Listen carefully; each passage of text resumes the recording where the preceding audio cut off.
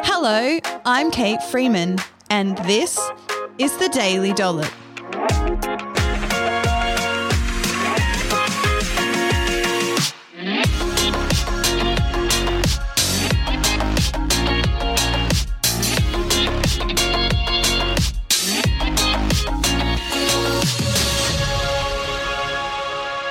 On this episode of The Daily Dollop, I'm chatting to paediatric dietitian Michelle Saunders from the Healthy Eating Clinic on whether or not toddlers need to take nutrition supplements. And you might be surprised by the answers.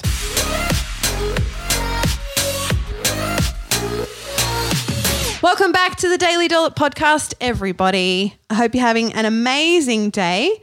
I am. I've got a special guest on my show today, which I'm super excited to introduce you all to. But for those of you who don't know me, my name's Kate Freeman and I'm a registered nutritionist and the founder of the Healthy Eating Hub and the Healthy Eating Clinic. And I've said this on the show before, but I do work with some incredible people. My team are just amazing.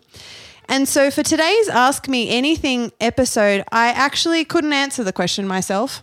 Well, I decided I didn't want to, actually. I probably could have with some research, but I thought I have a paediatric dietitian on my team, Michelle Saunders, who's amazing. So I'm going to get her to answer the question today. But if you have a question that you'd love for me to answer on the show, all you have to do is head to my social media pages, Facebook or Instagram. Just go to private message me, tap that microphone button and record your 60-second question and I will answer it. Or one of my team will, as today is going to happen on the show. But let me introduce to you Michelle. So Michelle's been working with me for 4 years coming up this year, I think, and she is incredible. I love working with her. Michelle, welcome to the show. Oh, thanks for having me. You're so welcome. So, Michelle, we have a question today about toddlers. Now, you, as a paediatric dietitian, deal with toddlers all the time. Oh, absolutely. Yeah. As well as Michelle is a mother of 3. Do you want to just talk more just about, your fam bam and briefly about being a dietitian? Yeah, sure thing. So I, as Kate mentioned, have 3 children of my own. I have emerged through the toddler years, so now out of school age. Yes. So, but yeah, that being said, it is still very fresh in my memory. I don't think you get out of that one and forget it too easily. So, I guess I have that personal experience. So whenever I'm working with clients, I can definitely relate to what they're going through. Yeah. And unfortunately, us dietitians aren't spared. So my children have all tried fussy eating. They've all had childhood illnesses. They've all had their own sort of special needs and health concerns and things like that. So, yeah. Yeah, amazing. Yeah. And one of the great things about Michelle is you're going to get really good quality dietetics based on evidence. She's really passionate about that, but it's sort of smooshed into personal experience. So high amount of empathy. She knows what it's like. So she's absolutely amazing. Well, let's get on to the show today and hear from our listener question. I'm curious about whether vitamin supplements and probiotics are necessary for toddlers. I often hear about iron, vitamin D, probiotics. Yeah, that's a great question. It is a good question, hey. And look, it's something that I guess there's so many pressures out there as parents to be making sure we're getting our kids' nutrition right. And a lot of, very exciting looking marketing and things like that make us think, okay, we need this for our child. So when it comes to supplements, so like vitamins and minerals and things like that, if your child has a diagnosed deficiency, then absolutely, 100%, whichever particular one that's been identified, they need supplementation to address that. Okay, yeah. And I guess thinking of that more as a short-term solution because we want to investigate why did that happen in the first place. Yeah. Okay. Is there some common reasons why toddlers might present with a deficiency in a nutrient? Yeah, absolutely. So it could be something relatively simple like fussy eating. Yeah. Okay, so choosing a limited range of foods, not getting that whole spectrum of our vitamins and minerals. One of the most common ones of those would be, especially if you have a toddler who's a milkaholic. So, they're getting all of their nutrition from their milk. They're probably growing beautifully because they're getting the calories in, but they're getting it from one source. And unfortunately, milk is not a great source of iron. Right. So in those toddlers, it is quite common that we see iron deficiency because they're just not getting it from their diet. Yeah. And again, so in the short term, absolutely, we would need to supplement to bring those iron stores back up on track. Yeah. But behind the scenes, working on that food acceptance and trying to get more variety into their diet so that we're not left relying on iron supplements indefinitely. Yeah. So any other reason, maybe non-diet related, which would cause a deficiency? Is that something that happens in toddlers? Yeah, absolutely. So, and again, it's less frequent, so not wanting to sort of put fear into anyone. Yeah. But certainly, children can be born with an inability or a malabsorption issue where they just can't get that or absorb that nutrient from their diet, regardless of whether or not they're eating it. It can be as a result of inflammation within the bowel, so those types of disorders. So yes, it can be not a result of a poor diet necessarily, but of some kind of inherent disorder. And so in those individuals, it is likely that long-term nutrition support is going to be needed to be able to meet those requirements. Yeah, right. So we've talked about sort of generally if there's a deficiency, they need a supplement. Is there any merit to just having extra nutrition? So say like a multivitamin or a toddler milk, so say your toddler's eating reasonably well or you feel like they are. Is there extra health benefits to be gained from a multivitamin or supplement? No. So this is where some of the marketing of these products can fool us a little bit. Yeah. So surprise, surprise. So look, when a lot of the marketing's targeted as advertising what a particular nutrient might do for you. Yes. But that's sort of talking about how, if we were deficient in that nutrient, what would happen? So by having, for example, iron, being fatigued if we're low in iron. So often they'll say, hey, have an iron supplement. It'll help with energy levels. Okay, that's only going to be the case if you were deficient. Yeah. So if you're getting it from your diet, having an additional top-up isn't necessary. It's not going to get an extra health benefit from that. Yeah. And with some of them, there's also the risk of toxicity. So particularly vitamin A, being a fat-soluble vitamin, it accumulates within the body. Yeah. And so if we have excess amounts of that can actually lead to some pretty scary consequences. Yeah, right. So more is not necessarily better. And I mean, with our water-soluble vitamins, our B group vitamins and things like that, even as adults, we often get the belief that if we have our Berocca or some kind of boost, it's going to help us with more energy through the day. If it's in excess of what we need, we end up just excreting that. So essentially we would just weigh it out. It's very expensive and unnecessary. And that's much the same with a lot of supplements and things that are targeted at kids as well, is they're not necessarily going to put their health at risk of toxicity, but it's money down the drain because it's not necessary. It's just a waste. And you'd be better off really focusing your efforts on just day-to-day eating habits and things like that. Yeah. So I can hear questions in my head of listeners with fussy toddlers thinking, how would I know if my child's fussy eating is so bad that it's impacting nutritional status, right? Because sometimes I remember reading actually a paper a few days ago that talked about a huge sort of root cause of fussy eating, and I say that in inverted commas, is that parents' expectations are warped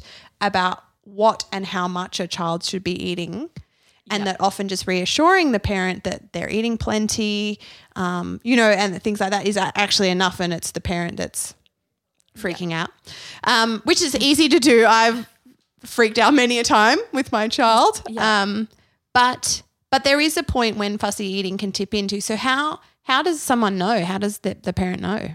Yeah, that is a really good question, and it can be a difficult one to know because sometimes these deficiencies might not be really obvious and in your face. Yeah. So if your child does have a very limited diet and is excluding entire food groups, Yeah. then that's putting them at an increased risk. Okay, Right. They still might not necessarily have a deficiency, but Yeah. you can flag that they're at an increased risk. So before jumping into supplements, the best thing to do would be to have a checkup with your doctor.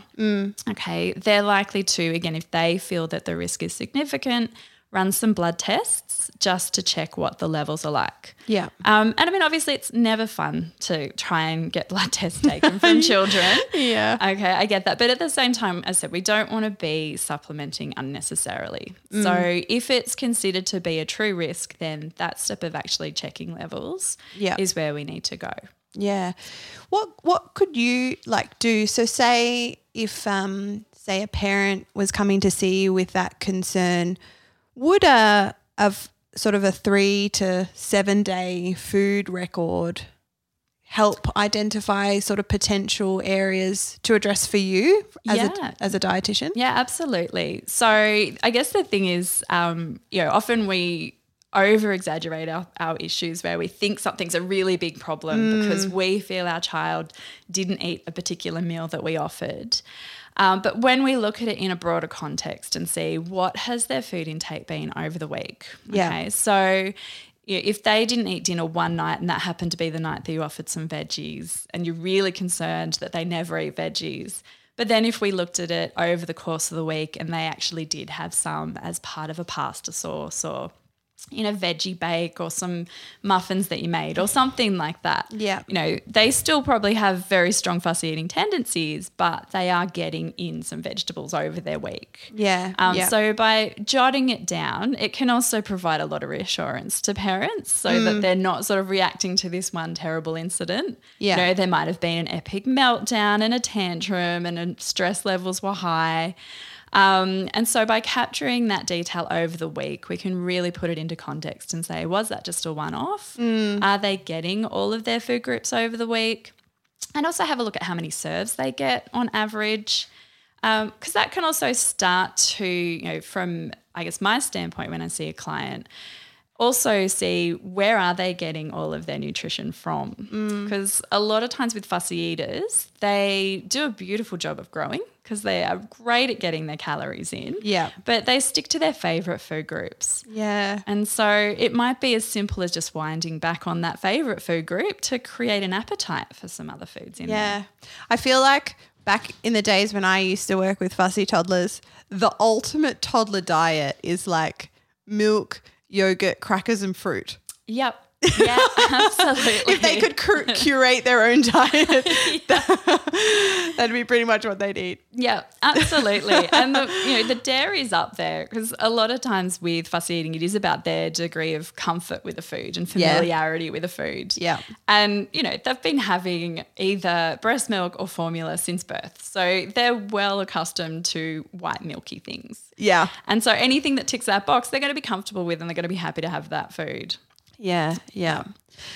So this is really cool. So we can sort of start to identify if there's risk of deficiency. We can check for underlying deficiencies and then that's going to sort of give us an idea of whether or not a supplement is needed. And then we really just want to target the supplement at the deficiency rather than like a big broad spectrum multivitamin. Yeah, absolutely. Yeah. And look, a lot of those multivitamins are in such small doses, they're not going to be adequate to treat a deficiency. That's so interesting. Is that just to keep their levels safe for Quite use in a possibly. toddler? Yeah. So it's like a broad spectrum kind of let's just cover all our bases, but it's in really small amounts. So if you had a true deficiency, there's not going to be enough in those to actually address that problem. Yeah. And I guess another problem with those is, to make multivitamins acceptable to kids, they appear like lollies. They're the gummies, the multivitamin gummies or the calcium gummies and all of those types of things. So, you know, again, the better approach looking at that whole diet. So they're getting all of the nutritional benefits that come from those foods. So, you know, we don't just eat vitamins and minerals. We also need the fiber. We need the protein. We need the carbs. Yeah. We need the fats. Yeah. So by sort of targeting at a more sort of varied diet as opposed to just a little itty bitty in a lolly kind of thing. And then we're also just not creating our own issues around daily lollies for the children, because interesting. it starts to normalize that as that becomes an everyday food, and they build an expectation around that they have lollies, and even this perception that those lollies are somehow healthful. So yeah. And I think, you know, that kids and toddlers in particular are learning so much about the world. And I hate the idea that that a child grows up thinking that there's health in this little pill or this gummy, as opposed to, you know, the nutrients that we're finding in whole foods. Yeah. And as hard as it is, because I've done it too with my 2 kids, the journey of getting your kids to accept a wide variety of foods is so worth it. Oh, absolutely. If you stick at it, hey. Yeah.